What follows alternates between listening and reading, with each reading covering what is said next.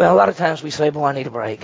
I need a vacation. People say, I want a vacation. We need a time of rest and a break. And most people love their vacations. Our culture is so driven to achieve and accomplish that holidays are a welcome break. And many people say that if it was up to them, they'd be on vacation all the time, you know.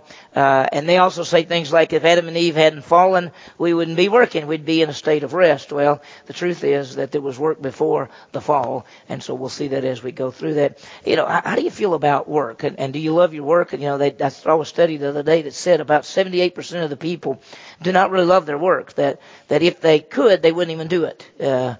But it's their job, and they say, this is my job, this is how I earn my money. I think it's really great if you love to do what you get to do, if you love it. And I loved it. I love what I get to do. So, it's fun for me. For there's hard parts, but it's fun. Some people, you go to work and you love it. You say, I can hardly wait to go do my job or do this. And then some, it's not very much fun.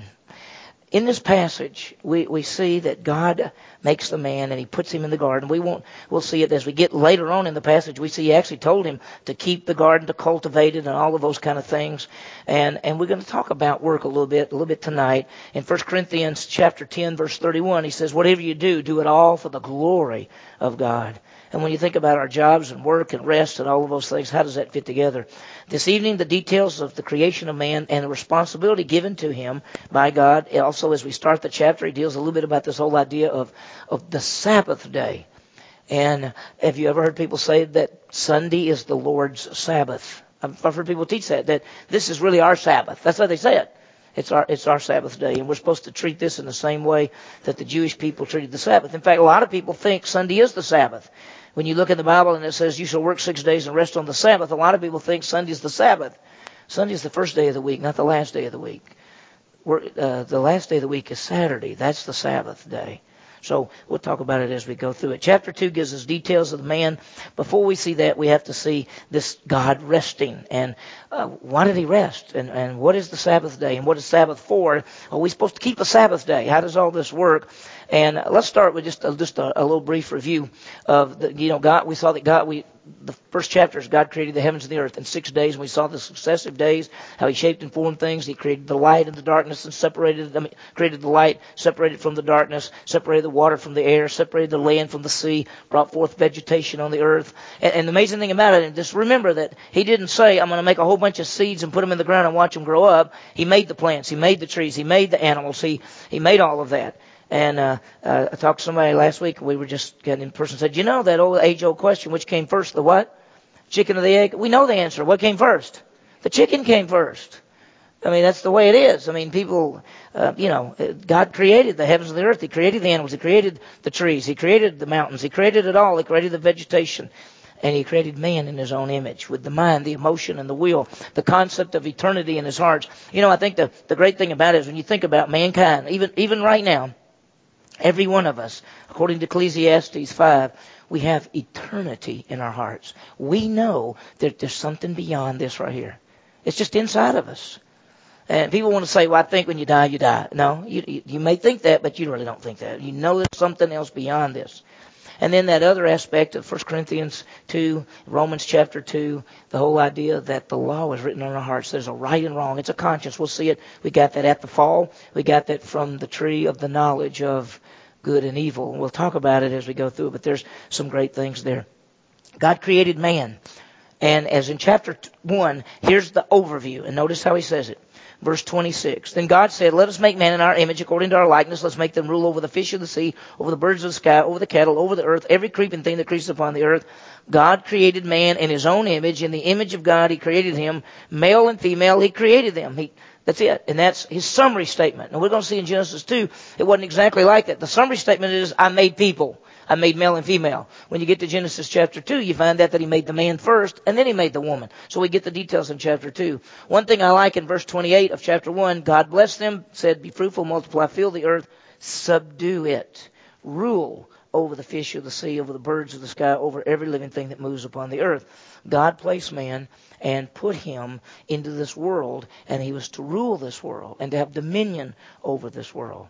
And it was incredible. We realized there was no death. And we don't think about that, but there's no death. There's animals and plants and everything, and there's no death because death didn't enter this world until sin. So it's not until Genesis chapter 3 that we see sin, and when we see sin, we see death. And if you ever realize that when God, if you get to the end of chapter 3, when God killed that animal and made coats of skin for Adam and Eve, that may have been the first time they ever saw anything die, ever. Any animal, anything, die. And we'll see it as we go through it. Last time we got our summary statement, verse 31. God saw all that he had made, and it was very good. No sin, no death, no destruction. Everything shaped and formed according to his plan. But then you look at our world now, and we go, it's not exactly like that. Something has happened. What happened? What happened? Sin entered the world, and death by sin. Death passed upon all. For all sin. Man has fallen, sin, destruction. Romans chapter 8 even says that the whole creation groans and travails due to sin and death. In fact, the Bible actually talks about that this world is sort of groaning, waiting for God to come back and say, all right, I'm going to fix you. I had it fixed good. Sin entered everything, caused all the death and destruction and problems. I'm going to fix it back up. In Genesis chapter 1, we have seen the 6 days of creation. Before we get to the details of the creation of man, there's the final day. And we see it the seventh day, the Sabbath. Look at chapter 2, verse 1. Thus the heavens and the earth were completed in all their hosts. It's a summary statement. He said heavens and earth were completed, it began formless and void, now completely and shaped and formed. And when he says in all their host, and the reference is most likely, since it's a summary statement and it's all 7 days and everything put together, it'd be the summary statement of human beings and animals and even angels. Now, the question is, and I really don't want to go into detail on that tonight because it's not really part of our passage, but the question always is, a lot of people say, well, when were the angels created? If you see the heavens and the earth and you see the plants and animals and everything and human beings, what about angels? The best we can tell is that angels probably were already created before this heavens and earth because it talks about the angels singing for joy at the creation. And the age-old question is, when did Satan fall? When he was guarding the throne of God, as we see in Isaiah 14 and Ezekiel 28. When did that happen? And most believe that probably happened before this creation. And so we'll just think about that, especially when we get a little bit into chapter 3. So his summary statement is, thus the heavens and the earth were completed and all their hosts. And then it says, by the seventh day, God completed his work which he had done, and he rested on the seventh day from all his work which he had done. He rested. And the word there is Sabbath, Sabbath, which is the word to rest. It means literally to cease. It says God did all this and then he ceased. He rested. So he ceased from his work because it was finished. And the bottom line is God didn't rest because he said, it takes a lot out of you to create. And so I need a break. We know that's not true. In fact, the question is, and a lot of people always argue over, and we talked about this last week, those 6 days, were they really 6 days? Were they 6 long periods of time? I told you that when you look at it from the Hebrew language, if you take it literally, the only possible meaning could be 6 literal days and not 6 long periods of time. People say, well, God, could God do that in 6 days? Well, the real question is, why didn't he do it just like this? I mean, why would he take 6 days? He could have said, let there be. And all the creation be in just a second, moment of time. We know that the best we can tell it was the pattern, that he worked 6 days and rested on the seventh, because we're going to see later on that's what he tells the nation of Israel to do. He says, you shall work 6 days and rest on the seventh. For in 6 days God created the heavens and the earth and rested on the seventh. So it seems to be the pattern.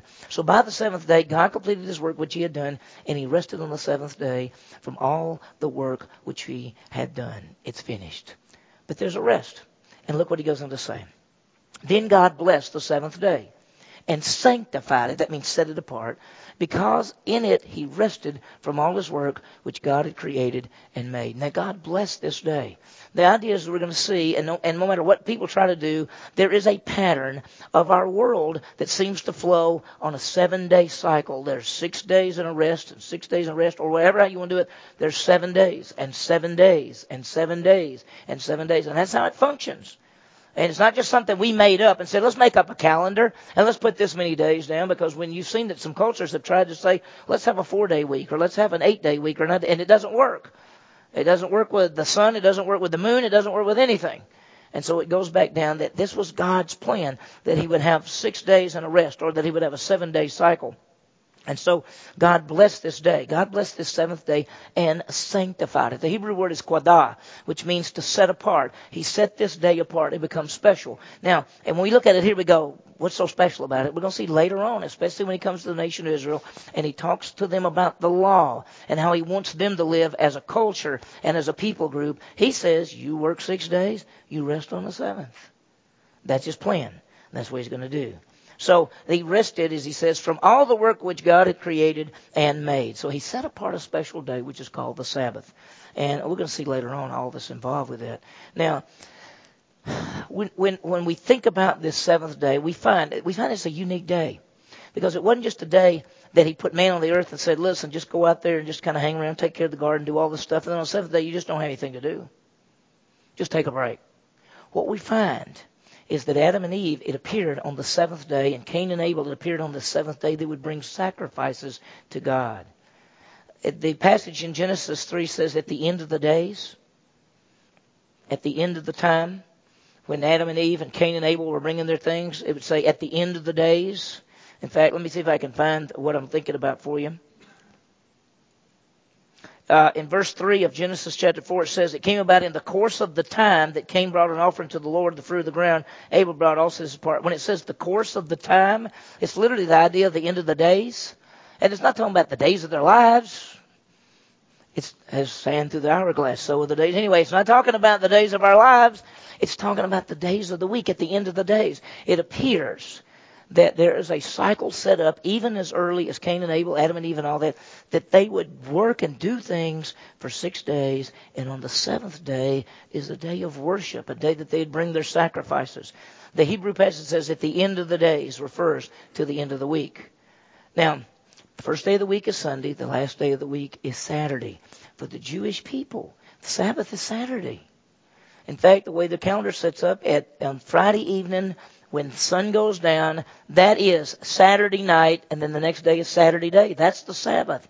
So when you talk to Jewish people, their Sabbath begins what we'd call our Friday evening.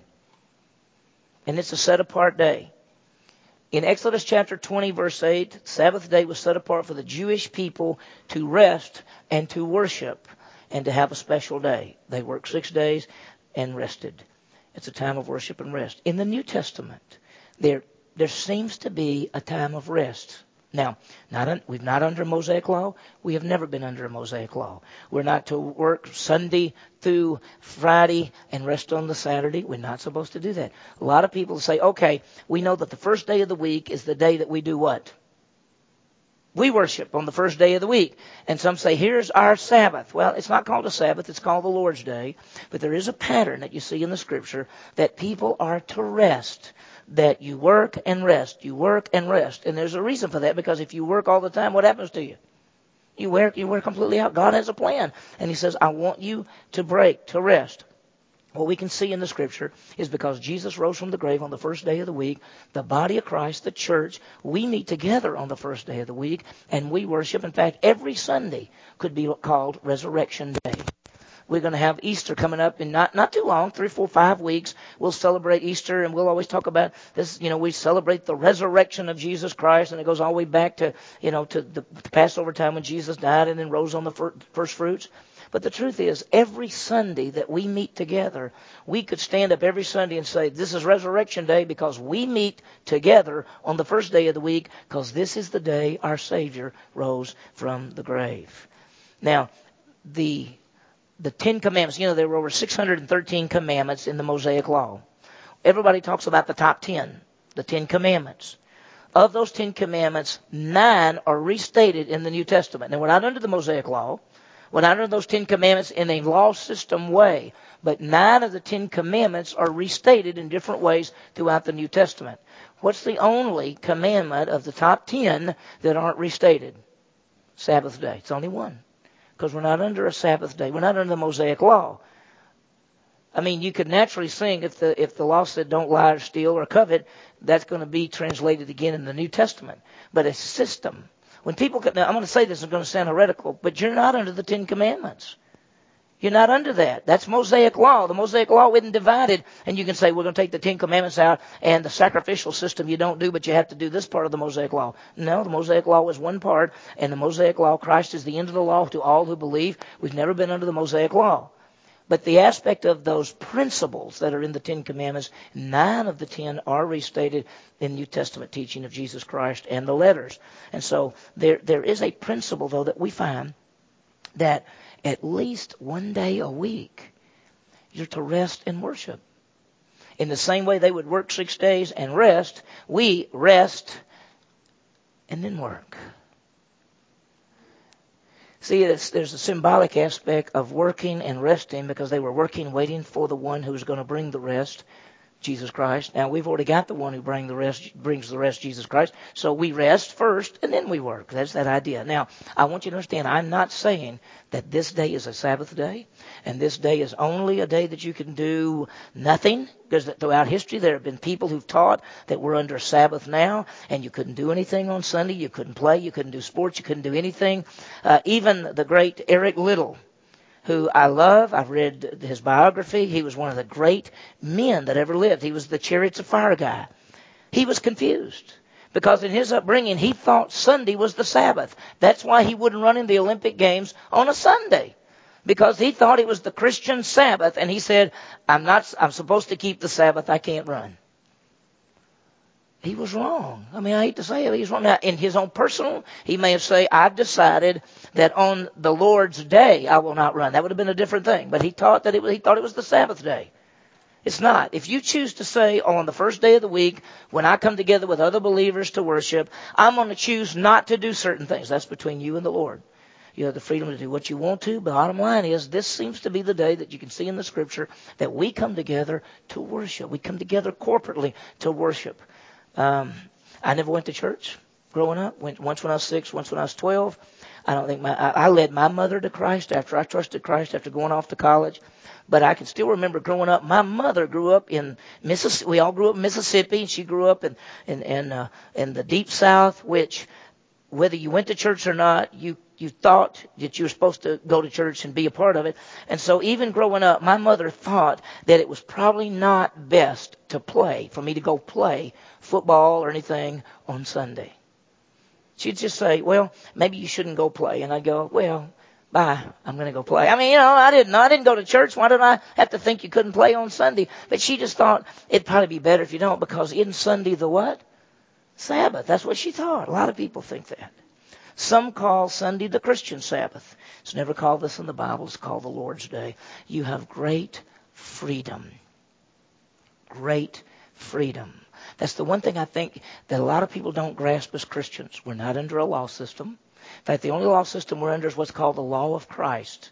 New Testament talks about the law of Christ. The law of Christ is to love the Lord your God with all your heart and all your soul. Love your neighbor as yourself. And then he clarifies it and says, love others as I have loved you. So the law that we're under in the New Testament is not a Mosaic law system. It is the law of Christ, which is the law of love. So you have great freedom. And my advice and the pattern we see in the Scripture is that you should not work 7 days a week. You should take some time off. You have to. You have to break. Now, Sunday is not a day off for me. For a lot of people, it is. For a lot of people in our culture, we work 5 days and rest 2. A lot of people work Monday through Friday, and then they have Saturday and Sunday off. I think that's wonderful. I have chosen to take off Monday and work Tuesday through Sunday. That's just what I do. I work most every Saturday. Sometimes I don't work as long. I don't work as long on a Saturday as I normally do on a Tuesday, Wednesday, Thursday, Friday, or Sunday. But I take Monday off because I can't take this day off. Y'all won't let me, right? Right?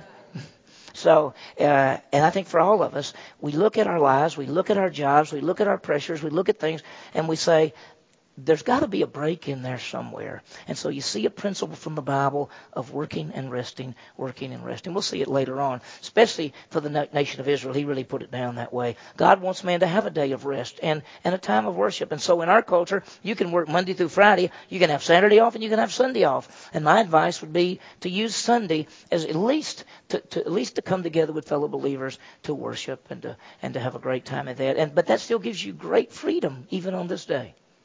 So please don't put yourself under a law system. Please understand you have great freedom. Because I know people who in churches and they feel like that Sunday they can't do anything, not shouldn't do anything, that they don't have the freedom that I think the Scripture teaches. Take the time to rest and worship, especially on this day. It's a great time of fellowship. It's time to be refreshed. Well, God set aside the Sabbath day, and I think what's the next slide? Oh, there it is. Yeah, Sabbath day of rest.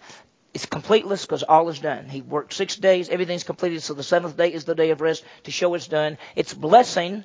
It's a blessing because it's going to be a rest time. Remember that by the time of Jesus Christ, under the Mosaic law, all these religious leaders thought that man was made for the Sabbath. They said, that's a Sabbath day. You can't do anything. Remember all the stupid rules that they had? Just an incredible thing. I've told y'all this one before, but on the Sabbath day, you couldn't walk very far. If a woman couldn't look in the mirror, not under the Mosaic law, under the rules of the Pharisees and the Sadducees, a woman could not look in the mirror on the Sabbath day because she might want to fix something. And that would be considered work. And if you went outside and you got mud on your clothes, if you went out there and mud got up on you, you could hit it 3 times. You could wait till it dried, and then you could hit it 3 times. And that's all, because anything after that would be considered work. That's how they had people. They couldn't do anything. Jesus' guys were walking through the field on the Sabbath day, and they were getting something to eat. And the religious leader said, they're harvesting, can't harvest. It just became ridiculous. It was supposed to be a day of blessing. And then the third thing about the Sabbath day, or the rest aspect, it was holiness. It was set apart. And I think that we can take from this, not that we're under a Sabbath and not that we're under Mosaic law, but there's a great principle that we rest, and it's a day of blessing and a day of being set aside to spend time worshiping our Savior. So in our culture, you got 2 days. You got Saturday, you can do anything you want to. You got Sunday, you can do anything you want to, but it'd be a great day to come together with some other believers and do what you're doing now. So thanks for coming. It's fun. Now, let's think about the details of the creation. And as I said, in the normal Hebrew way, you get the overview in chapter 1, the details in chapter 2. And I think the most important aspect is the creation of man. He's the pinnacle of everything. It's funny that you see day 1, day 2, day 3, day 4, day 5, and you get all these different things. You get day 6, and you got these animals and everything. And then in day 6, he says, God created man. And he tells man what to do, and he tells what man can eat. And then as he gets into chapter 2, he goes back and starts over in a sense and says, now let me tell you the details of how I did man.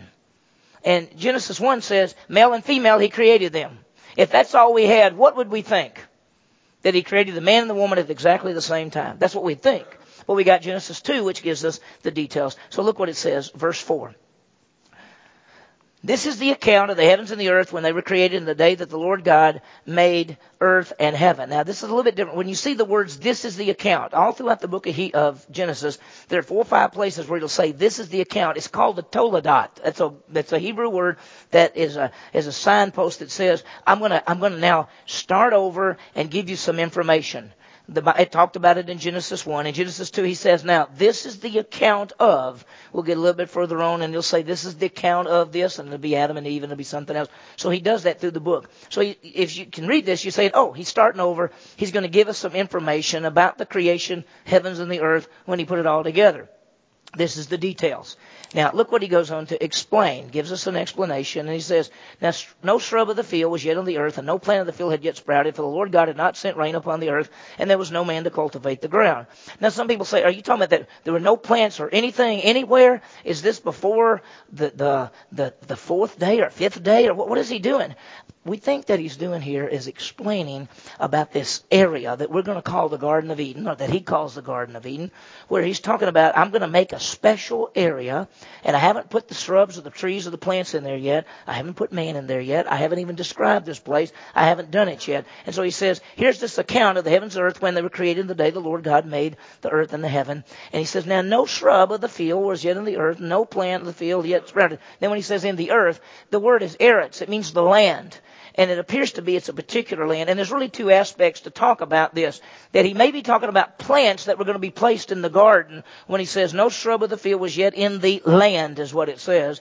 And no plant of the field had yet sprouted, for the Lord God had not sent rain upon the land, and there was no man to cultivate the ground. So it seems to indicate maybe he's talking about the plants that are going to be placed in this garden. Or there's another view, that is he's talking about plants that required cultivation. That when he, in the fifth day, and he put all the plants and the seeds and the trees and everything, that these were trees and plants that didn't require cultivation. But in this part where he's dealing with man, he actually puts plants and trees and things that require man to till them, to take care of them, to cultivation. So that's the two views. Charles Ryrie says this. He says plants that required cultivation didn't appear until Adam was created and could cultivate them. So Ryrie's view is not that these are just the particular plants for the garden, but that God had these plants that required cultivation, and he did not put them there until he made the man. And then he says this. There had been no rain. Now, why is there no rain on the earth? Best we can tell, back in Genesis, the chapter 1, he said that he took and he separated. He had the water and the ground, the water, and he divided the water from the water. He put water below, water above, and made the expanse, which was the heavens. And it appeared that there's a cloud cover around the earth. And he goes on to say there's no rain. And then he says in verse 6, but a mist used to rise up from the earth and water the whole surface of the ground. It is still believed that it probably did not rain on the earth until the flood. Most believe if you look through the pattern of the passages and you get all the way over to 4, 5, 6, and before you find Noah, that up to that time, the best we can tell, there was the cloud cover over the earth, and it still didn't rain. That a mist came up and watered everything. And that when the flood happened, as you know, it says the waters from above and the waters from below came up, and it rained for 40 days and 40 nights, and went all the way up. 3 years, over a year they were on the ark. But you understand that from that time, after they came back, everything was different. And he said there's going to be seed and harvest and all of these kind of things. And the best we can tell, that cloud covering is gone. And mankind lived before the flood 900 and 800 years. And after the flood, the very first generation lived 300 and something years after the flood. What changed? Most scholars and people who look at all this say that apparently because that cloud cover had protected, with the sun, protected people, and they were able to live longer. Now that the cloud cover was gone and the rays of the sun came directly on the people, that they began to live shorter periods of time, 300 years, 200 years, 175 years, 150 years, and just continued to go down. And you look at all the different generations, it continued to go down. So he's given kind of an idea here, and he says, okay, here's the account. There was really not any plants or anything that had to be cultivated or anything. God hadn't sent the rain yet. There was a mist. And then he gives us the key. Now, before we get to the creation of man, I want you to see 6 things in this section. We won't see them all tonight. In fact, we're just going to see the first couple ones, and then we'll get to it as we go through. There's 6 things we'll see. We're going to see the creation of the male first. He's going to create the man. His name is Adamah, which means the dirt, because he was formed from the dirt of the ground. In fact, when he tells Adam in chapter 3 that he's going to die, he says, you'll return to what? To the dust. He says, because dust you are, because his name Adamah meant what? It meant dirt. He was dirt, and that's his name. And that the Hebrew word for man is ish. The Hebrew word for woman is isha, out of man. But his name, the word ground here, is Adamah. And so he's called Adam. He's called Adamah. And so here he is. And so we're going to see the creation of the male first. Then we're going to see the place to live, the garden. Then we're going to see the description of the area. And he talks about these rivers, and he talks about all this stuff. And people always ask questions like, where was the Garden of Eden on this world? Because it's on this earth, right? Where is it? How come we hadn't found it? You ever thought about that? Do you think we have an idea of where it could have been? I think we do, from what the description is. We'll see that. Then we're going to see man's responsibility. That was his work. And work was before the fall. And when people say, I wish Adam had never fallen, I wish he'd never eaten the fruit, because if he'd never eaten the fruit, we wouldn't have to work. No, they were working long before. Work is a gift from God. Work is not a curse, but work is cursed. Okay? The 5th thing is the special command. We'll see a little bit. We won't see it tonight. We'll see it next week. The special command, and he gives him some things he can do and some things he can't do. Now, by the way, all of this comes before he ever makes the woman. I mean, he tells Adam, he says, of all the trees in the garden you may freely eat, but of the tree of the knowledge of good and evil you can't eat. She wasn't there. She wasn't created yet. I imagine after she's created, he said, don't even touch that tree. Because when the serpent comes and says to her, why don't you eat that tree? She says, we can't eat it or what? Or touch it. Where did she get the idea you couldn't touch it? I imagine Adam said to her, don't even touch it. Don't even go over there by that thing. Don't touch it. And when we get to Genesis chapter 3 and she's reaching up to get the whatever it is, guess where he is? He's right there going, what are you doing? You gonna eat that? Are you gonna eat that? Can I have a bite? He's right there with her. You think he's off some field somewhere and she's eating and going, Adam, guess what? He's standing right there. It says she ate and she gave to him and he ate. He should have said, we're not going to touch that thing. We're not going to eat that thing. Don't listen to that serpent. But they didn't. And we'll talk about that one. Powerful stuff. So, and then the last thing, the creation of the female, the helpmate to man. What did he say when God? Well, it's an amazing thing. He went to sleep. When he woke up, he found out he had surgery, and now he's married. What a what a day. He goes, hey, thanks a lot. And then he looks over at Eve, which it says, you are now bone of my bone and flesh of my flesh, which is translated into English is va va va boom. So it's amazing. So the creation of the helpmate. Well, let's see it. We'll get. I shouldn't have said that. Can we take that off the tape? No, anyway. All right. Let's go quickly through the creation of the man, the male, Adam. Okay, look at let's see. The first one. There it is, the man Adam. The Hebrew word is for man there is Adamah, which comes from the idea of ground. So he was formed out of the ground. Look at verse 7. Then the Lord God formed man from the dust of the ground and breathed into his nostrils the breath of life, and man became a living being. Now, this is pretty special because this is the first time in verse 7, you'll notice it says the Lord God. Up to this time, it's been Elohim, which is the plural form of God, which is the majestic one, which we think is the idea of the Father, Son, the Holy Spirit, the word for God. Here it says the Lord God, which is a unique expression because the word Lord is YHWH. It's the personal name of God in the Old Testament. And then, of course, the word God is Elohim. So it's Yahweh Elohim.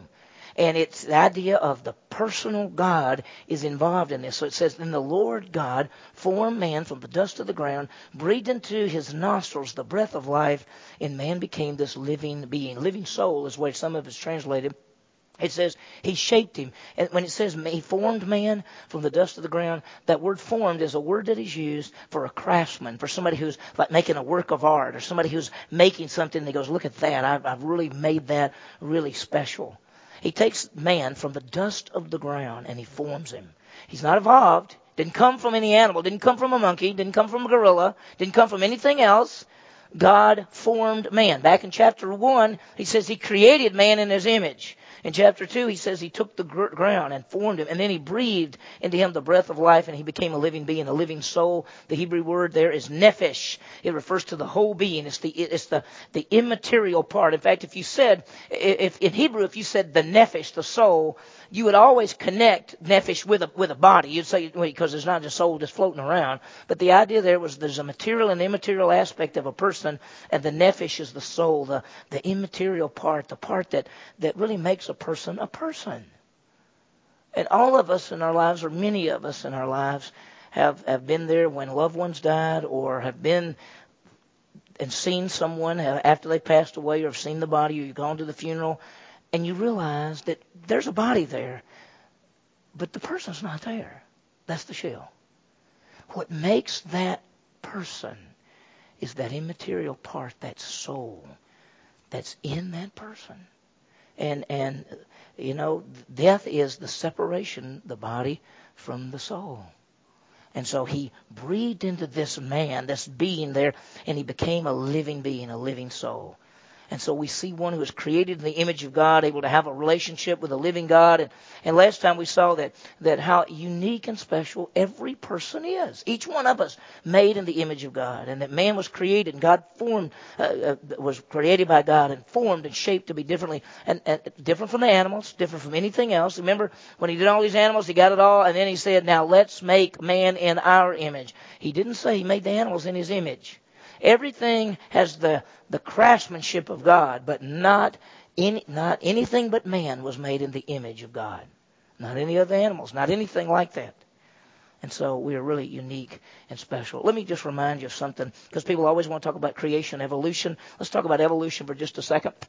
Evolution says this. Sometime in the past, there's this big event, this big bang, there's something, and this life process began, and there's this progression of an upward movement from simple to complex. Things go from little bitty and get more and more and more and more and more, and then one species develops into another species somehow along the way over long periods of time. And then man just happens to be at the top because we evolved from some lower form. That's the evolution view.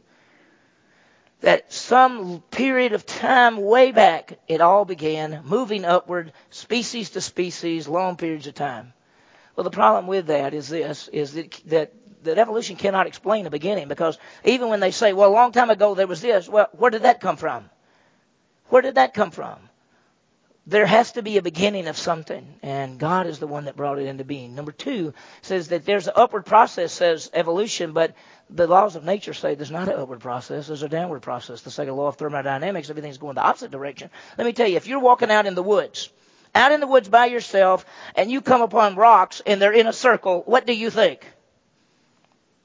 Somebody been there. That just didn't happen, right? In fact, when you come out, you don't find rocks in a circle. What do you find them? They're everywhere. When you find them all lined up perfectly, you say, somebody's been here, right? Because things don't go from a state of disorder to order. They go from a state of order to disorder. That's just the way it is.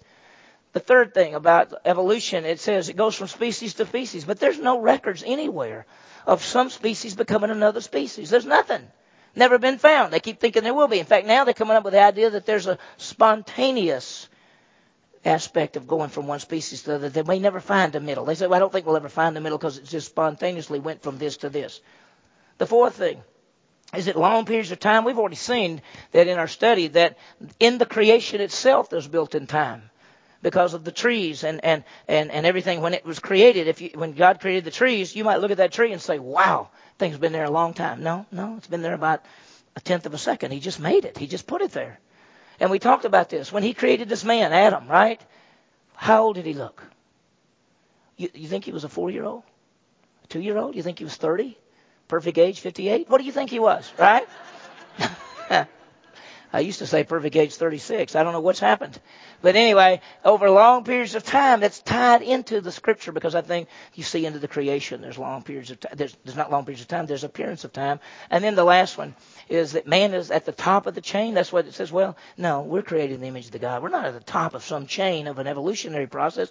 We are created in the image of God. Well, let me quickly go this last part. The number 2 thing there is the place to live, the garden. Look what he says. The Lord God planted this garden toward the east in Eden, and there he placed the man whom he had formed. So he takes this garden, this place that he's going to put man to live there, and he puts him into this garden. And the Hebrew word garden means delight. Delight. So the Lord God formed a delight. That's what it really has. The idea, this is a really neat place. The Greek word for garden is paradisos. What word do we get from it? Paradise. I mean, that's the word. And so he made this garden, and he fixed this beautiful place to live with trees and plants and food. And he's going to bring in animals and everything, and the man's going to live in this particular place, and it's going to be great. And what has he told him to do? Once he gets him the woman, what's he tell him to do? Be fruitful and multiply, take care of everything. Just have a great time. Notice, out of the ground, the Lord God caused every tree that is pleasing to sight and good for food. And then notice, we're going to get very particular here. The tree of life also in the middle of the garden, and the tree of the knowledge of good and evil. Now, out of all the things that he did, there are two trees that he calls by name. One is the tree of life, which is in the middle, and the tree of the knowledge of good and evil. And we're going to talk about later, especially when we get to chapter 2, the rest part of chapter 2, and get on into chapter 3, that there are two trees there. One is the tree of life. And we're not sure what all this means. Because you're going to remember, after the fall, after they ate the fruit, he says, I do not want them to go into the garden and eat the tree of life and live forever. And you go, wait a minute, I thought we were supposed to live forever. What is he talking about? We'll get to that when we get over a little bit further. He didn't want them to live forever in the state of sin. So he fixed it where they couldn't eat from the tree of life. Later on, you get to the eternal state. What's in the eternal state? What tree is there? Tree of life is there. So there's the tree of life, which is in the middle of the garden, and there's the tree of the knowledge of good and evil. Now, some people say, what kind of fruit was that tree? I mean, historically, what has it always been? It's been apple, ate the apple. But it could have been any fruit. It doesn't matter. And it could have been any tree. He just said, see that tree? Don't eat from that tree. We call that tree the what? The tree of the knowledge of good and evil, because if he says to you, don't eat from that tree, you're going to learn right from wrong from that tree. That's why it's called the tree of the knowledge of good and evil. Because if you don't eat from the tree, you've learned right from wrong by doing what? No, if you don't eat from the tree, you've learned right from wrong by doing right. If you eat from the tree, you've learned right from wrong by doing wrong. That's why it's called the tree of the knowledge of good and evil. We'll see more. So there is the tree of life and the tree of the knowledge of good and evil. And we'll see it in the next time. In fact, next time we get it, we're going to see these four rivers. We're going to see that he puts the man there. He's going to say it's not good for man to live alone, so I'm going to bring in a helper. And stood up. What does he do? Let me ask you a question. He says it's not good for the man to be alone, so I'm going to bring in a helper. What's the thing that he does? Huh? What does he do? Do what? Nope, he doesn't. You can read ahead if you want to. What does it say he does? He says it's not good for man to be alone. I'm going to make a helper suitable for him. Out of the ground the Lord God formed every beast of the field and every bird of the sky and brought them to the man. What does he do first? He brings animals to him, and he's going, giraffe, elephant. Let's call it elephant. Okay, hippopotamus. And he names all these names. He names them all. Why did God do that? Why did he bring all these animals by him? To find a friend. So I'm going to spend the rest of my life with a giraffe. Why did he bring all those animals by?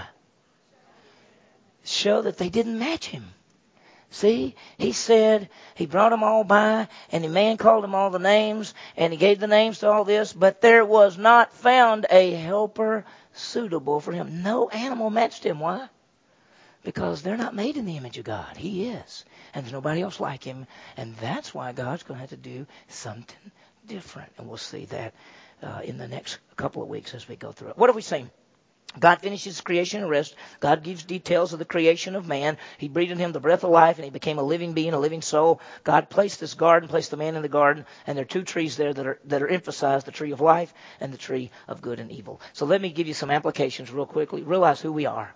Realize who we are. We are made in the image of God, but we're fallen because of sin. Now, we're thinking about who we are now. If we look at Genesis chapter 1 and chapter 2, we see this man, and he's created there, and everything is great. But we were created in the image of God, but we're fallen because when Adam sinned, the death passed to all, and we all come into this world dead in trespasses and sin. Ephesians 2, 1 through 3 talks about that. Only in Jesus Christ can there be the forgiveness of sins, and that. S. Lewis Johnson says, man is adrift in the sea of human sufficiency, and he's unaware of his own peril. There are people who they don't realize. They don't realize what mankind, what our trouble is. We need a Savior because we're lost. It has been said that there is no disease is more deadly than sin, and no cure more effective than the cross. It's powerful. Bruce Stillman, I like Bruce Stillman. He's a pastor, and he's a good teacher, good speaker. And he said this. He said, what I'm looking for is a Savior. Not somebody to tell me what I ought to do, but someone to forgive me. And we need a Savior. We need someone to give us eternal life by faith. We're made in the image of God, and we need a Savior because we're fallen. As I have a good friend, Ken Shepard, and he'd say, we're made in the image of God, but it's a cracked image now. It's cracked because we're fallen. The second thing is take the time to rest and worship. Ever how you want to do that? It seems to me that the pattern that you see in the New Testament is that believers would meet together on the first day of the week to worship. And so my recommendation is come together with fellow believers on the first day of the week and worship and sing and praise and study and grow and be trained and equipped and do all those things. It's called the Lord's Day. I also recommend to you that you have some day, whether it's just one day a week or even 2 days a week if you can, and that you rest from your work, that you get refreshed, that you renew, so that you can have time and that you worship your Savior and you love Him and you rest so that you can continue to do your job for the glory of God. That's what it is. What are your priorities? Do you have a time that you set aside to worship and to rest? You have to do that. Make a priority. My application would be definitely set aside the Lord's Day as a time to come and worship your Savior and be with fellow believers and enjoy your time and rest and make it a great day. Some people they say, well, the thing that really refreshes me is I go out in my yard and I do my yard work. And I say, well, in fact, whatever refreshes you, whatever is a great time off, whatever. I don't like yard work. I don't like any hard work. I don't like anything. I like to rest. But anyway, make a priority Lord's Day and worship and rest. As fallen people created in the image of God, may we trust God's provision, Jesus Christ, and may we take the time to rest and worship our God and Savior, Christ. May we see all this. Let's pray. Dear Heavenly Father, what a great night. Help us, Lord, as we continue the study, as we see the creation, as we see the idea of resting in the seventh day and the Sabbath for that, and the idea of being carried over maybe throughout all of history, the idea of resting and worshiping. And then, Lord, help us as we think about the details of the creation of man and how He put the man and put him in that garden, and there were 2 trees there, and whatever He's going to do with all that, Lord, as we look in the next couple of lessons, we'll see how that fits together. But thank you, Lord, that we're made in your image and that we realize that we are special and unique. At the same time, we're fallen and we need a Savior. And thank you for loving us so much that you send your Son, Jesus Christ, to give us eternal life as a gift. May we make it a priority of our life to rest and to worship. We ask this in Jesus' name. Amen.